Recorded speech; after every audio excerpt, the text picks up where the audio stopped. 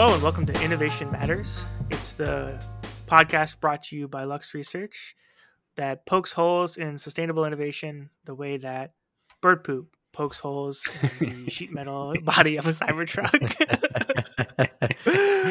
Oh man. I gotta say, I saw that. I was like, this is the most Anthony Schiavo story ever. It's coatings and corrosion and Elon Musk is really extremely relevant to your interest. My two interests. Elon Musk failing and the development of better test methods for long-term corrosion protection are really uniting these worlds of interest. It is funny though. I mean, so for the listener, basically Tesla put out a bulletin that was like, you need to clean like bird poop or anything else like off your Cybertruck as soon as possible, because if you leave it on there, it will basically like corrode directly through the sheet metal, because the Cybertruck is of course using basically bare sheet metal for its body, bare stainless steel as I understand it, not even bare aluminum. This is apparently so that you can stop bullets with it, ? Or do any of these other or other sort of hammer. ridiculous features. Also questionably. Or a ball peen hammer. Yeah. So they use cold rolled stainless steel. That's correct. Cold rolled stainless steel, which is sort of famously not that great at corrosion protection. It's stainless steel, not impervious to rust steel. It is. I mean, it is kind of a interesting, because the something about the Cybertruck, the idea of like, oh, what if we just threw out everything that we thought you knew about what a car should look like, and kind of questioned everything. There's this TV commercial. I think it's a Nissan commercial that they keep showing, where some actress is like, automotive designers have the power to take this piece of clay and make a car that looks like anything. So why don't they? And then of course it's a commercial for a Nissan that like basically looks the same as most other cars do. And like the Tesla actually like took that seriously, which I sort of respect on some level. But this is one of the reasons why people usually don't do that, because it's like, there's all sorts of manufacturing issues with the Cybertruck, because people are used to making cars in a certain way, and they have all of the equipment and everything down to a science for that. And if you're going to change it all, it's going to be really hard. It's not just that people are used to making cars a certain way. The decisions that get made, like all cars basically look the same now, which is like this sort of complaint about cars. And I think that's true. And like, I definitely respect the harkening back to this sort of previous era of automotive design when things actually looked interesting and cool. But like, they don't just look that way because the industry is conservative and no one wants to take a risk, although that is true. They look that way because there's like engineering like value reasons for them to look that way. Like they don't have hard aerodynamics, like they don't have hard edges because those are like more difficult to like manufacture with sheet metal. They don't use like bare stainless steel because when a bird poops on it, it rusts instantly. Like these are all things that, like in the 60s, your car used to last like 3-4 years, right? Like people forget this in like this very early era of car manufacturing. It was like they're almost like disposable objects, right? Yeah, it was a lot better by the 60s, but yeah. I mean, I guess in like the late 40s, early 50s, cars would last like 3 to 4 years, right?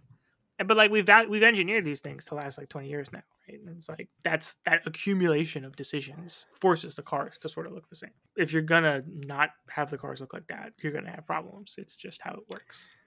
Could have put a clear coat on it though, I think. Not sure that could have put a clear coat on it. I'm sure like the various auto sales folks at Sherwin-Williams, 3M, the various chemical companies were all like getting alerts on their phones, being woken up at midnight with like a helicopter outside their door or whatever, by their various CEOs. Like, we need to get our top men on this immediately and solve this problem. I mean, when they launched the Cybertruck design, I think I was doing my bachelor's at the time, and then we were all talking about this because we were just about to go to a fluid dynamics class, and we were like, can you please tell me how stacking up vertical plane surfaces together is going to be aerodynamically sound and have the least coefficient of drag, even before the stainless steel part. I mean, it makes the Cybertruck look distinct because there is no other design that way, but I was like, it looks ugly though. Like, it doesn't look good. Beauty lies in the eyes of the beholder, right? I mean, No, it's not. I'm once again issuing the correct opinion on something here. The thing I've been doing all week. Um, and I'm out here saying the Cybertruck's ugly. Like, it just doesn't. It's not aesthetically congruent with any of its surroundings ever. So it just always looks like you're LARPing.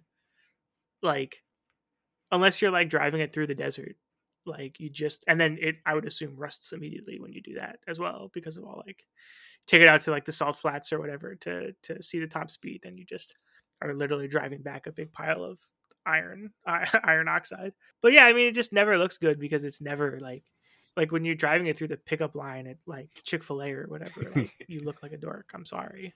but I mean, as an engineer, I would say it looks cool.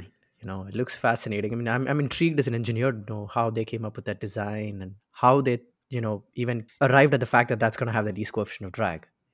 Even before the stainless I steel and the think like bulletproof part. as an engineer, it looks cool. Pretty much does sum Yeah, up the design exactly. philosophy of the Cybertruck for good or for ill. Yeah, I mean, it's like a 8-year-old child's drawing of a car brought to life. Yeah. Anyway, we're here to talk about the news, and there's, although it seems hard to imagine, more news than whatever's going on with Elon Musk any given week. So I think there's a couple stories we wanted to flag up. Mike, I'll kick it over to you. You had mentioned wanting to highlight this story on meat and possibly cell-free meat, or as you might call it, artificial meat, imitation meat. As you might be legally obligated to call it if you are in Arizona or Texas. Yeah, so this is it's been a big year for cell-based meat, sort of on the regulatory front for approvals and things last year, and that was actually one of the predictions that we made for 2023, and I think it was overall it was a good one. We were thinking about as we saw in the U.S. and other places, cell-based meat products actually getting regulatory approval to be manufactured and sold. But over the course of the year, there's also been a bit of a backlash to that, also, in where you've been having various jurisdictions passing laws. Either, I mean, in some cases, like in Italy, actually attempting to ban the sale, creation, and sale of cell-based meat products, not for like it's not healthy reasons, but like this is bad for our um, this was bad for our domestic farmers and meat industry. And similarly, so you've been seeing that previously in like Texas and Florida and Nebraska, and then most recently last week in Arizona, these laws that are not banning cell-based meat, but requiring basically it to be labeled as artificial or cultivated, or saying like you can't actually use the word meat to describe it. And it does appear to be driven really by concern and backlash from the traditional animal based meat product industry, a bit like we kind of saw a similar backlash against some alternative dairy in the form of like the senator from Wisconsin trying to pass a bill preventing people from calling almond milk, right? Because they wanted to Yeah. protect What dairy. I think is interesting is this is not really an aberration from like the regular process of figuring this stuff out. Like, I was listening to this other podcast. I know it's true. I listen to podcasts other than Innovation Matters. Um, Really great podcast called Maintenance Phase, which is about like health and health policy and stuff like that. And they did a whole episode on the creation of the food pyramid and the various sort of flavors of the food pyramid. And like the whole process of creating the food pyramid was like extremely mediated by all these different lobbies, right? And like the meat lobby and the various like grain lobbies and all these different things. And it's like, this whole set of public opinions or public policy on like, what do we call, what do we label, how do we sort of do this interaction of like the food and the labeling of it is all really heavily mediated by yeah, by like these industry groups. So it's not really surprising to see it in this way, but it's definitely funny to see it play out like over something that's still like so early stage. Yeah, it's definitely very, very preemptive, and but yeah, it's that was one of what was interesting to me about it. To me, is that it's not just the regulatory approval, which I think had been the one of the biggest regulatory concerns around these products is, can you get approval to act on them, or to actually produce and sell them. Um, that the sort of existing industry hasn't necessarily, and probably they've tried behind the scenes, perhaps to interfere with that process, but coming about it from the labeling and marketing and description of these type of products, probably because I think that's probably a little bit easier to influence the Texas state legislature or Arizona state legislature to pass one of these kind of bills than it is to necessarily to influence the people at the FDA who are making those approval decisions. Yeah, I find it extremely hilarious that they're fighting about cell-based meat versus real meat as a vegetarian, because it's still meat at the end of the day. Is it? I Um, mean, so as a vegetarian, I mean, I think most people have this stance, right? Would you eat cell-based meat, like if there was no animal killed in the making of this? I guess it depends on the reasons you're nah, vegetarian, maybe, but nah, nah, nah. I don't know. I mean, it's beyond that a little bit as well, because there are also religious reasons as to why I was raised vegetarian. But since my young age, I've never liked the smell of cooking meat.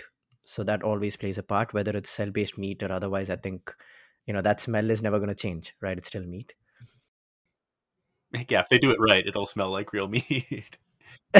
Basically, Of that's what they're course. going Yeah, the for. Yes, better they do it, the less desirable it will be for you. exactly. But I mean, at the end of the day, if it has similar characteristics to the meat, I mean, you can sure you can call it imitation meat, but at the end, it's still meat. I really don't see the point in making that change. I think it's just down to the fact that the conventional industry is just conservative, similar to other industries, and they just don't want these things to change. They don't want to be priced out of the market.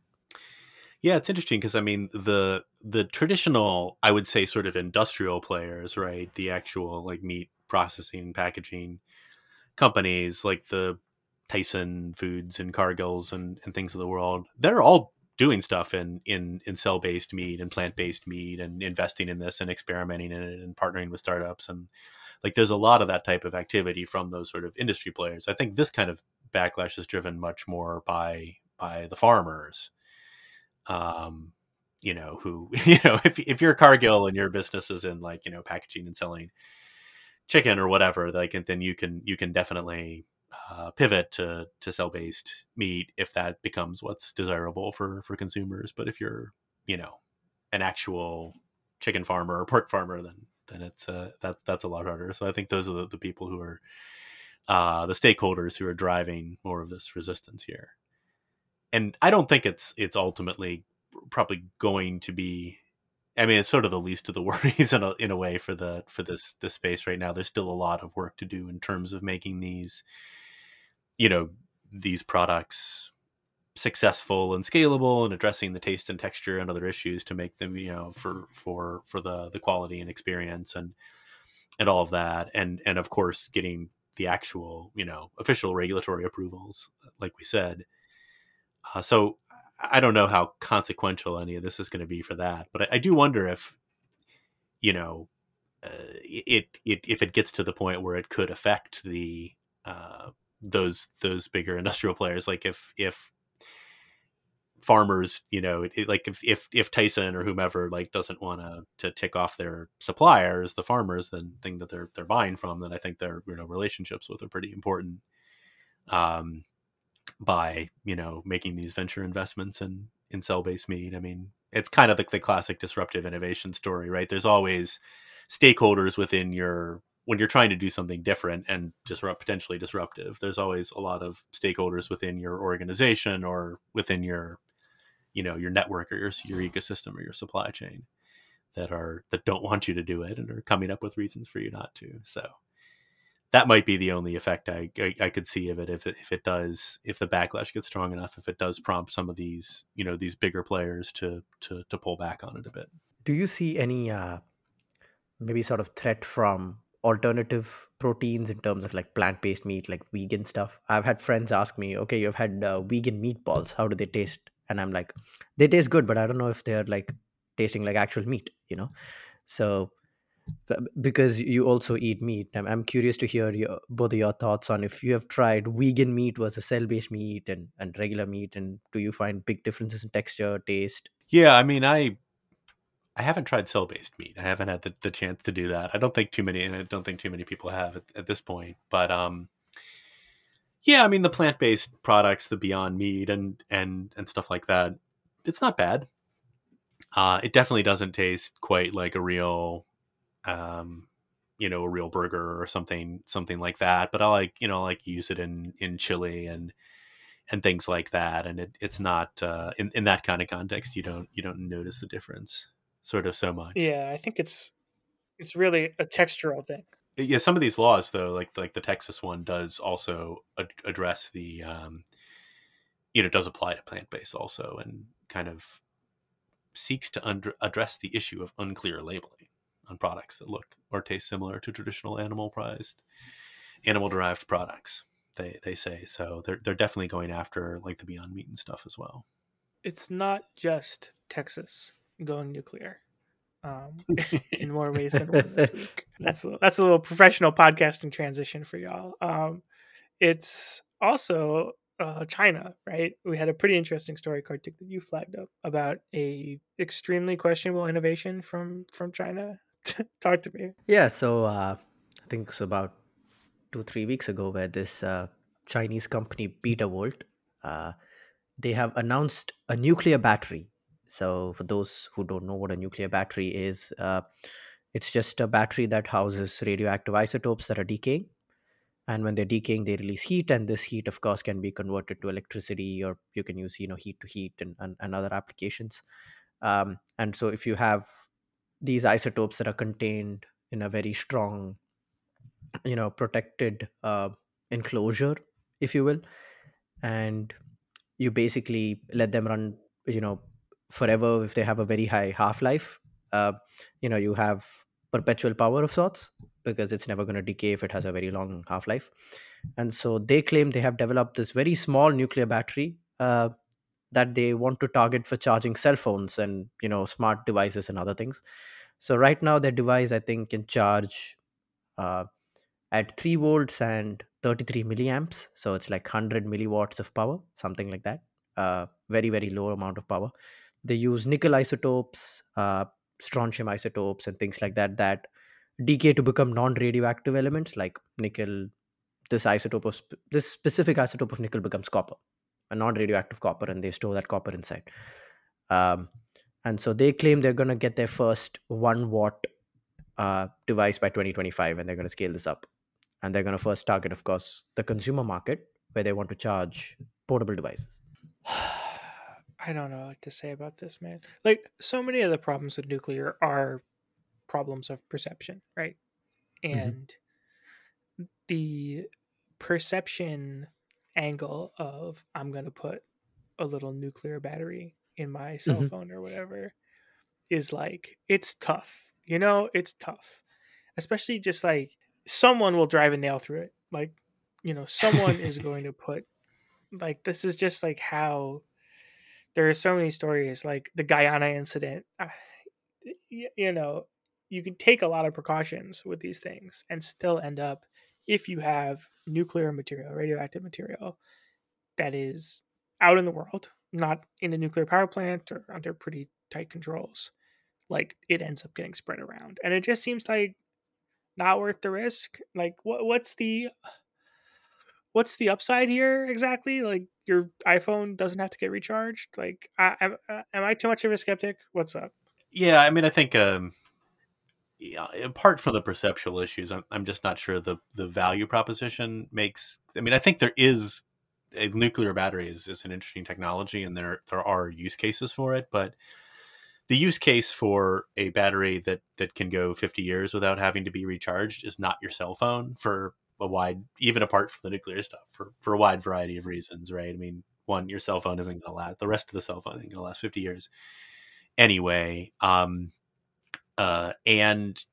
you can charge the cell phone. It's not that hard to do. Something that can go longer between charges is obviously better, but most people at a minimum can easily charge their cell phones at night when they're sleeping or whatever anyway. So a battery that I think is going to be a lot more expensive up front than traditional lithium ion, for the sake of not having to be recharged, it just doesn't make a lot of sense for a cell phone. And I imagine that's probably not what they're going for, not the market they're going for anyway. Like, that's just a little bit like, oh, this could power a cell phone for 50 years is sort of it's more a bit of marketing to get attention for it. I mean, the applications that this sort of thing is relevant for are, space and other remote locations where you might need to put sensors or things or transmitters and whatnot that would need power for a long period of time and aren't easy to recharge, or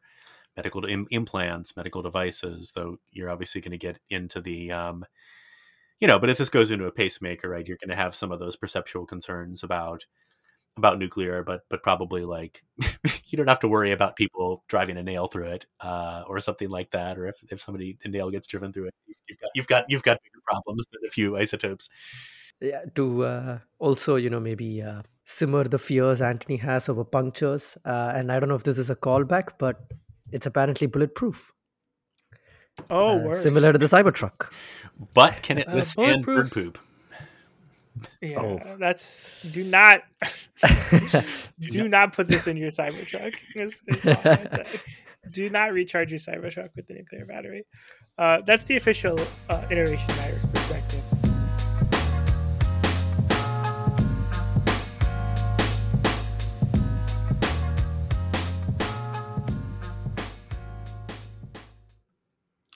All right, we are very glad to now have our guest here, Safia Qureshi, who is the founder and CEO of CLUBZERØ, which is maybe Safia, I'll go ahead and let you tell us about it.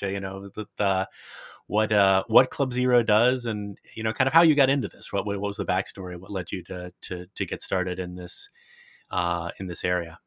Thanks, Mike.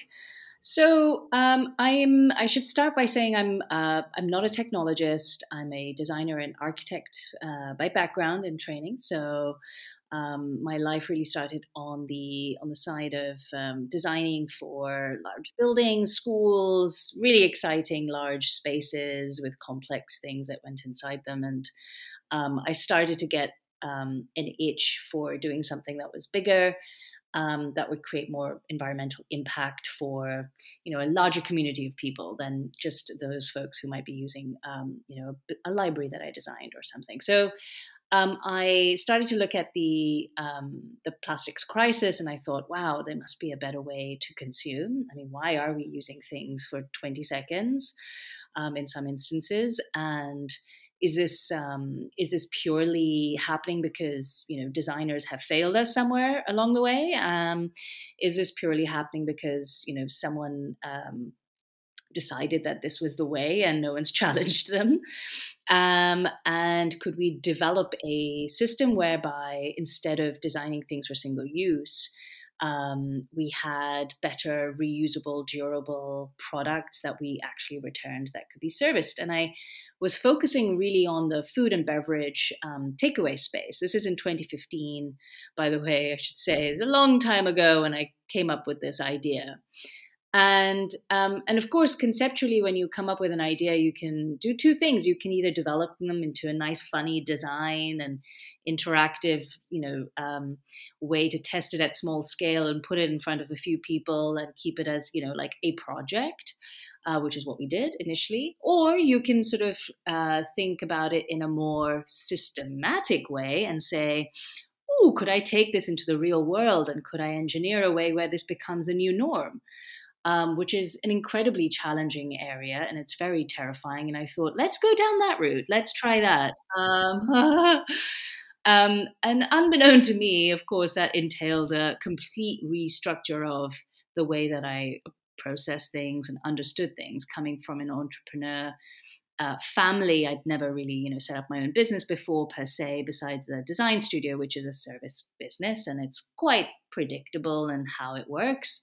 And going from thinking like an architect and running essentially a service to thinking like an entrepreneur and building a returnable packaging company, which is what CLUBZERØ is, that now services food delivery platforms like Just Eat, has worked and built consortium brands with Starbucks and McDonald's and launched here in the UK and the US. That has operated with contract catering companies and launched into university campuses like UCL, Stanford University, and large office sites such as Visa and Cushman and Wakefield, etc. So the transition from being an architect to an entrepreneur has been really quite interesting, and building a returnable packaging company, which is what we're now doing, has been very, very fascinating for me on all levels. So for returnable packaging, it's an area, as I've mentioned to you, right, that we've had some interest in and been following at Lux. And it's an idea that's been around a bit, and some companies even have reusability targets and things. But sort of in your view, what are the real impediments that need to be tackled for it to effectively scale, right? And what are you targeting at CLUBZERØ to try to make that happen? Yeah, so the main impediments for reusable packaging today is to ensure that we are essentially working with customers that enable true scale. So low margin, high volume business is what we need across our customer base.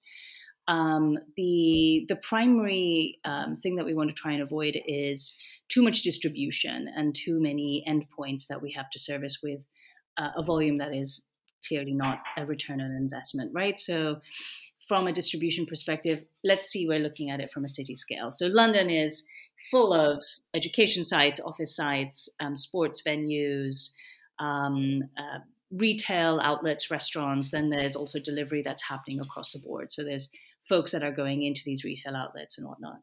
Now, if we are to secure high volumes, then you want to find where the largest volumes of those exist. And typically, they're going to be in concentrated areas. So you have pockets of the city which have large urban buildings, offices that are going to be consuming large volumes, which are easily serviceable because they are high-rise, dense environments.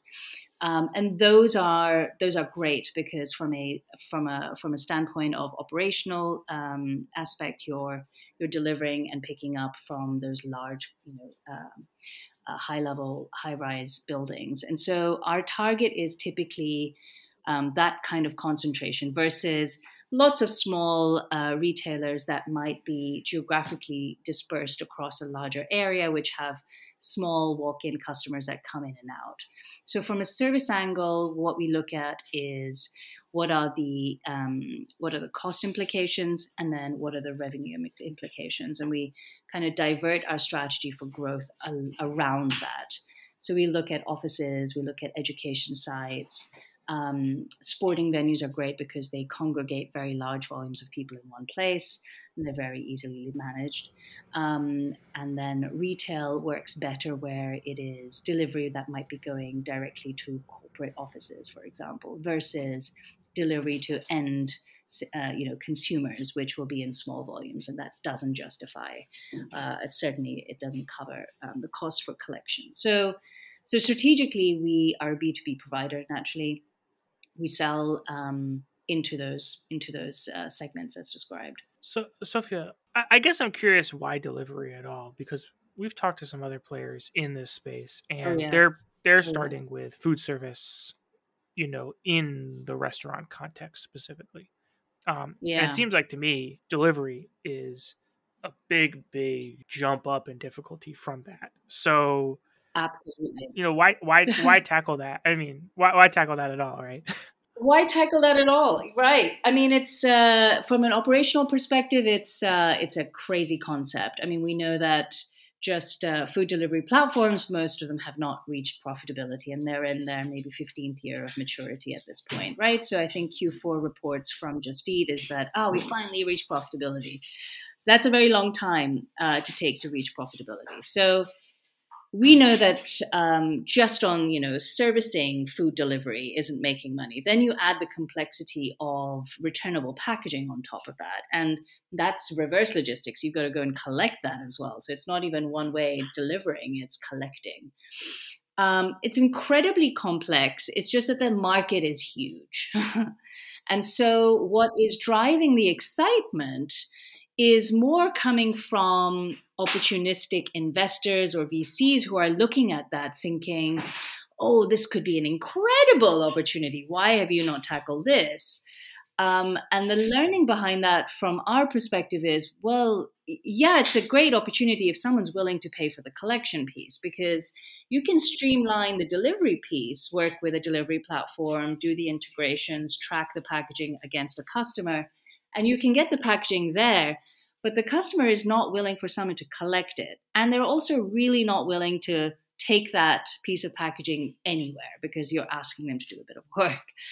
So you kind of come into this, but of course, you could say the same thing as why was there excitement for 5-minute deliveries, 7-minute deliveries, 15-minute deliveries? Ultimately, these are business models that on the surface of it sound exciting, show immense opportunity, but the reality on the ground is you just can't make the economics work.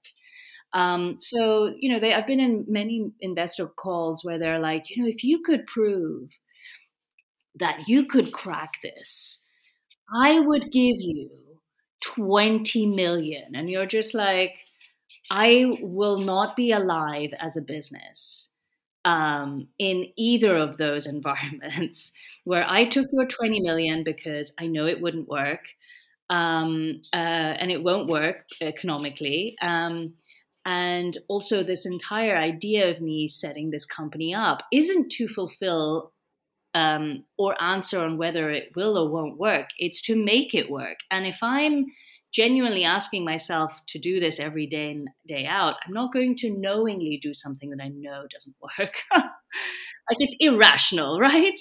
So of course, these are never the words that actually that escape my mouth when I'm having these conversations. It's more like, just like, sure, okay, yeah, let's get back to you.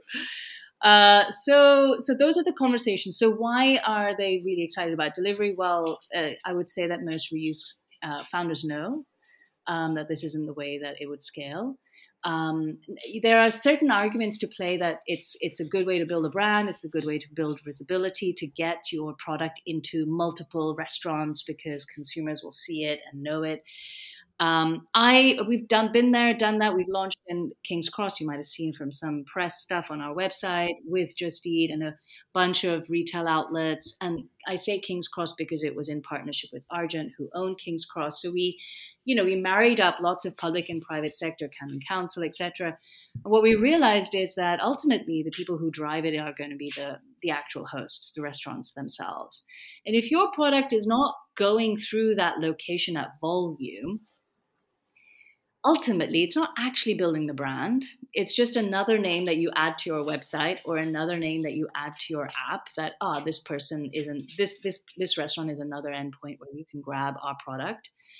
And then because it's so low volume, the engagement isn't there. So when a customer does walk in, you really got to shake their memory core and say, hey, do you offer CLUBZERØ? And for a minute, they'll be like, who, what, how?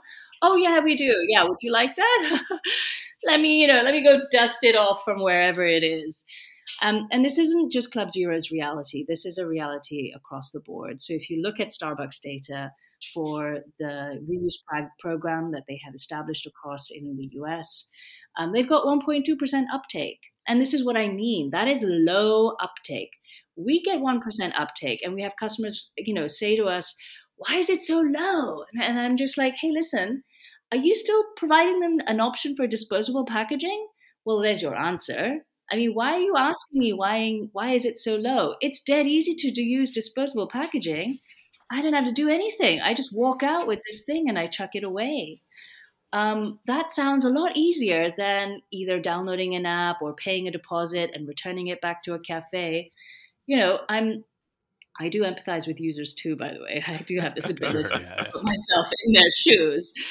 And I'm just like, this is a bit ridiculous. Of course, there's 1%. Those are probably, I don't know, the sustainability, zero waste enthusiasts who are really excited about it. And maybe you could, budge that up to 2 or 3% if you have very, very motivated front of house baristas and other service employees. But really, it's not going to move. And so I think a lot of founders do the retail play because it just looks good. It feels like you're making progress, but it's not a real metric because the volumes are not. So, but even within the sort of corporate or event, sporting arenas and things setting that you're doing, you do have to. There's got to be some consumer behavior change involved, right? Yeah. And how do you think about motivating that and getting those rowdy football fans to put their cups back in the bin or whatever? I mean, it's easier because when you come into a contained environment, you feel like there's certain rules that are at play versus when you're just walking down the high street and you're grabbing something, right? Like,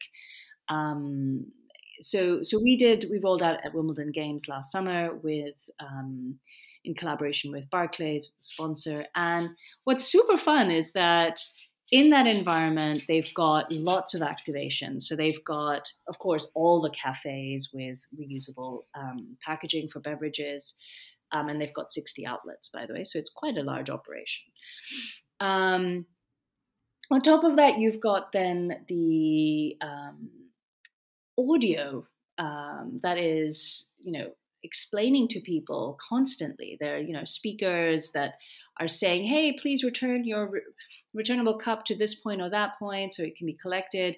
There are multiple points that are activating this sort of behavior. And it's easy because it's a contained space and people understand what they have to do.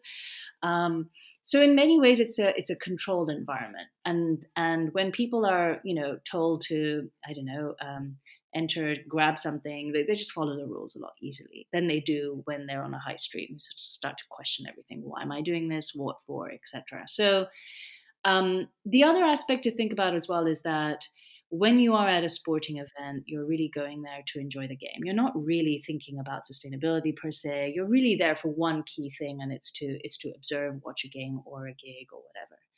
So again, the interaction needs to be super easy and fast.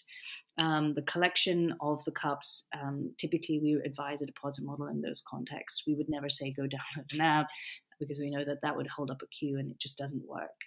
So the model changes and shifts based on where you are in those 4 key segments I described. At events, it's deposit. In universities, because you're a repeat customer, it's tech, it's app, and it sits in your wallet. In fact, you don't even have to use the app. So I think in some contexts, it works much better than in others just because we are socially mobilized to behave in a certain way. For me, one thing that stood out from the conversation we have had so far was the talk about collection.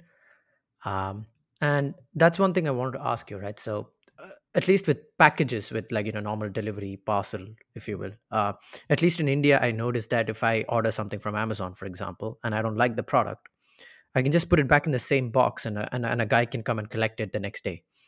But in the Netherlands, it's so different because if I want to return something, then I have to go to a collection point and I have to have my own package and I have to tape it again and I need to, stick another barcode on it and take it. And that's where I think the convenience aspect comes in, as you mentioned, right? Convenience is going to be a big part. And that's why people choose the disposable packaging because it's convenient to throw something than to go through this process. How are you seeing restaurants or businesses like Just Eat get on board with the idea of having to go and collect a reusable package from a consumer to make it more convenient for the consumer? Or do you see the trend going towards consumers having to do all the work as is the case right now? Well, I mean, it's on 2 levels. So the Just Eat partnership is really delivering to corporate clients. So I should add that we have 30 restaurants that service customers' orders, and these are coming from corporate offices. They're not end consumer homes, for example. So it is the B2B side of the Just Eat model. It's not the B2C side. And in that way, what's super easy, we've done a bunch of integration. So it's easy to track against the ID of whoever is ordering, and it's bulk. So it's anywhere between 20 to 600 items of food. So hence items of packaging. So our order would be the equivalent. We organize a collection. So it's part of the SLA that once a packaging is used, on the same day, we organize collection. So between 4 and 6, just to give you an idea. And that way the packaging isn't sitting around. They finish, they wrap up, they put them back into one of our carriers, and we collect from the loading bay. That's done. So it's quite a nice, clean system for corporate offices, because they are looking for a zero waste solution that's, again, super easy and fast and convenient. And part of that is that the packaging doesn't stick around and use up space or get in the way. It's just in and out. And so they are willing to cover for the collection fee as an add-on. So part of how they will perceive the zero waste offer is, I order as always, and I will, on top, I will be happy to cover the cost of the collection. The collection fee is less than £20. So, typically that's acceptable to a corporate. Now, if we were to translate that into B2C environment, that would look very different. Also, it'd be very complex for us to coordinate, because instead of maybe 100 or so endpoints, you end up with 1,000 endpoints you have to collect from, and that's just a whole ball game that we wouldn't necessarily want to get into. Then you'd have to set up a logistics company just to do that, and that then moves us out of our core area, which is we're a returnable packaging company. We want to try and just stick to the packaging piece and manage the collections in a slightly more consolidated way. So I have a sort of question on this. One of the big Yeah. challenges with reusable packaging is loss, right? If you are trying to have a sustainable benefit, you need to keep that packaging in service for a long time. Because if you're losing one package every time you do a delivery, you're going to end up being worse for the environment ultimately than your single-use packaging. So sort of two questions on this front. One, an office is still a pretty uncontrolled environment relative to the footprint of a restaurant. So how are you thinking about loss from a user experience perspective? And then also from a design perspective, I feel like this is really important. Like the packaging itself, if you have a clamshell that breaks, it can only clip together so many times, right, before it cracks, the plastic cracks. There's so many ways, and we kind of touched on this in some of our previous interviews. There's a million ways for packaging to fail as it's being reused. So I guess I'm curious, because your background as an architect and your sort of design perspective, I'm sure you must have some thoughts on how are you designing this packaging to make sure it's lasting as long as possible, and also making sure that people are treating it the right way. Totally. And this is the easy bit. The logistics and all of that bit is a hard bit. This is the easy bit for us because of the DNA of the team, right? So everything that we design in-house. So we're not purchasing third-party products, which a lot of other reuse companies do. They sort of find suppliers and they'll purchase it. And typically those products are not really returnable packaging, they are reusable packaging. If you're wondering, okay, Safia, you're being really specific here. It's a reusable packaging item is something that you own, that you keep, that is domestically designed. Mm-hmm. Returnable packaging is something that you don't own, that is massively stackable, that optimizes its performance next to disposable packaging. It's lightweight. It clicks, up to the performance levels that you need. It can be washed and redistributed very easily across the supply chain through large commercial systems, et cetera, et cetera. It doesn't trap water. I could go on and on. The list of requirements is very different from a specification perspective for returnable packaging versus reusable. So a lot of other reuse companies are not designing it in-house, they're purchasing it. We had, when we had an initial look at this, we thought, okay, right. So we've got to first build a brief. What is the brief for our packaging? Okay, this is the brief. Our brief for our products is design things that people will like and return versus love and keep. And the reason how we came up, or the reasoning behind that brief, was We almost have to build the standards and create products that are ubiquitous and everyday, so that they're so boring and mundane to look at, but they are nice. But they're not things that you want to steal and show to your friends, right? So think of products and services that are shared, i.e., shared bikes. They get you from A to B. They're very clunky. They're not very easy to drive, but they just about work. They don't have great turning circles. They can break eventually. But you're not going to steal one, put it in your garage, and invite your friend to look at it, right? That's not what it's for. So designing things that you like versus things that you won't keep is really important, and that's our design, sort of philosophy. So once we establish that, we then also had to establish, what are the durability requirements of this? How thick should it be? Considering that we will lose anywhere, we know this, we'll lose anywhere between 2 to 5% of this over its life cycle. And if we were to lose those amounts, we should really design it for the minimum. Now, our products are designed for 250 uses. And they are good for 250 minimum uses. So the click fit, everything that you are describing in terms of from a manufacturing standard is already set up. And we stress test our product over its use cycles, and the factory does all the durability testing before it says, yeah, this is good to go now for mass production. So from our standpoint, we don't deliver anything that can't be up to 250 uses minimum. And then we release those products into the world. As a avid user of the city bike share in New York, I can confirm I've never had the desire to steal one of those bikes. No, exactly, right?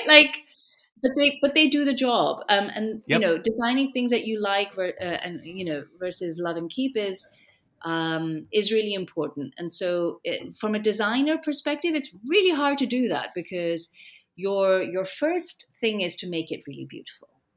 That's the first thing you want to do. Like, you want to make it really exciting, really beautiful. So we kind of try to never quite get there. like, we'll get there. Like, try and take it a notch down. So that's the design brief, and then we have to stick by that brief and stay true to it. Maybe just one last question about the what you see as, or do you plan on or push for or look for policy drivers in this space for encouraging kind of reuse of reusable plastic? You see that as being one of the sort of tailwinds or drivers for this business? Absolutely. Listen, policies we know are, I've been in this too long. I feel like I'm zeitgeist, because 2015, when I first came up with this and pitched it to the Greater London Authority, to where we are now, where returnable packaging has become mandated, and there's certain targets at packaging and packaging waste resolution level. This is European Commission. Now they are in policy. So this is a massive development and transformation. If you say to me, would you bank on policy? The answer is no. You never should, because it can be a revolving door. They can take something away after issuing it. We've seen many cities do this, Amsterdam and a number of other jurisdictions, where reuse companies pegged themselves to policy change and were like, this is it. Went into those markets, and then 6 months later, the policy changed. So the straight up answer is never ever depend on policies alone. Yes, they are a massive tailwind. It's great to have them in your favor, only if they are actually implemented and adhered, and only if they are specific fines that are imposed on those that do not adhere, because then you start to see real change. But we know that businesses just do not move out of the goodness of their heart, because they simply don't want to increase costs. And so the way that we do it is, how do you show savings? How do you provide enough evidence for a brand to understand that they're saving on waste? They are, by switching to returnable packaging, and et cetera, et cetera. So therein, the bottom line is the real magic. And of course, policy, once implemented, just forces their hand a bit more. So it's a value add, but it shouldn't be something that you hang your coat on. Certainly. All right. Well, it's been a great conversation. I really enjoyed getting the chance to pick your brain about this, and we'll definitely be continuing to follow the space and follow CLUBZERØ's progress, and hopefully have a chance to connect again. But thanks very much for joining us today, and we appreciate the time. Love it. Nice to see you guys. Innovation Matters is a production of Lux Research, the leading sustainable innovation research and advisory firm. You can follow this podcast on Apple Music, Spotify, or wherever you get your podcasts. If you want more, check out www.luxresearchinc.com/blog for all of the latest news, opinions, and articles.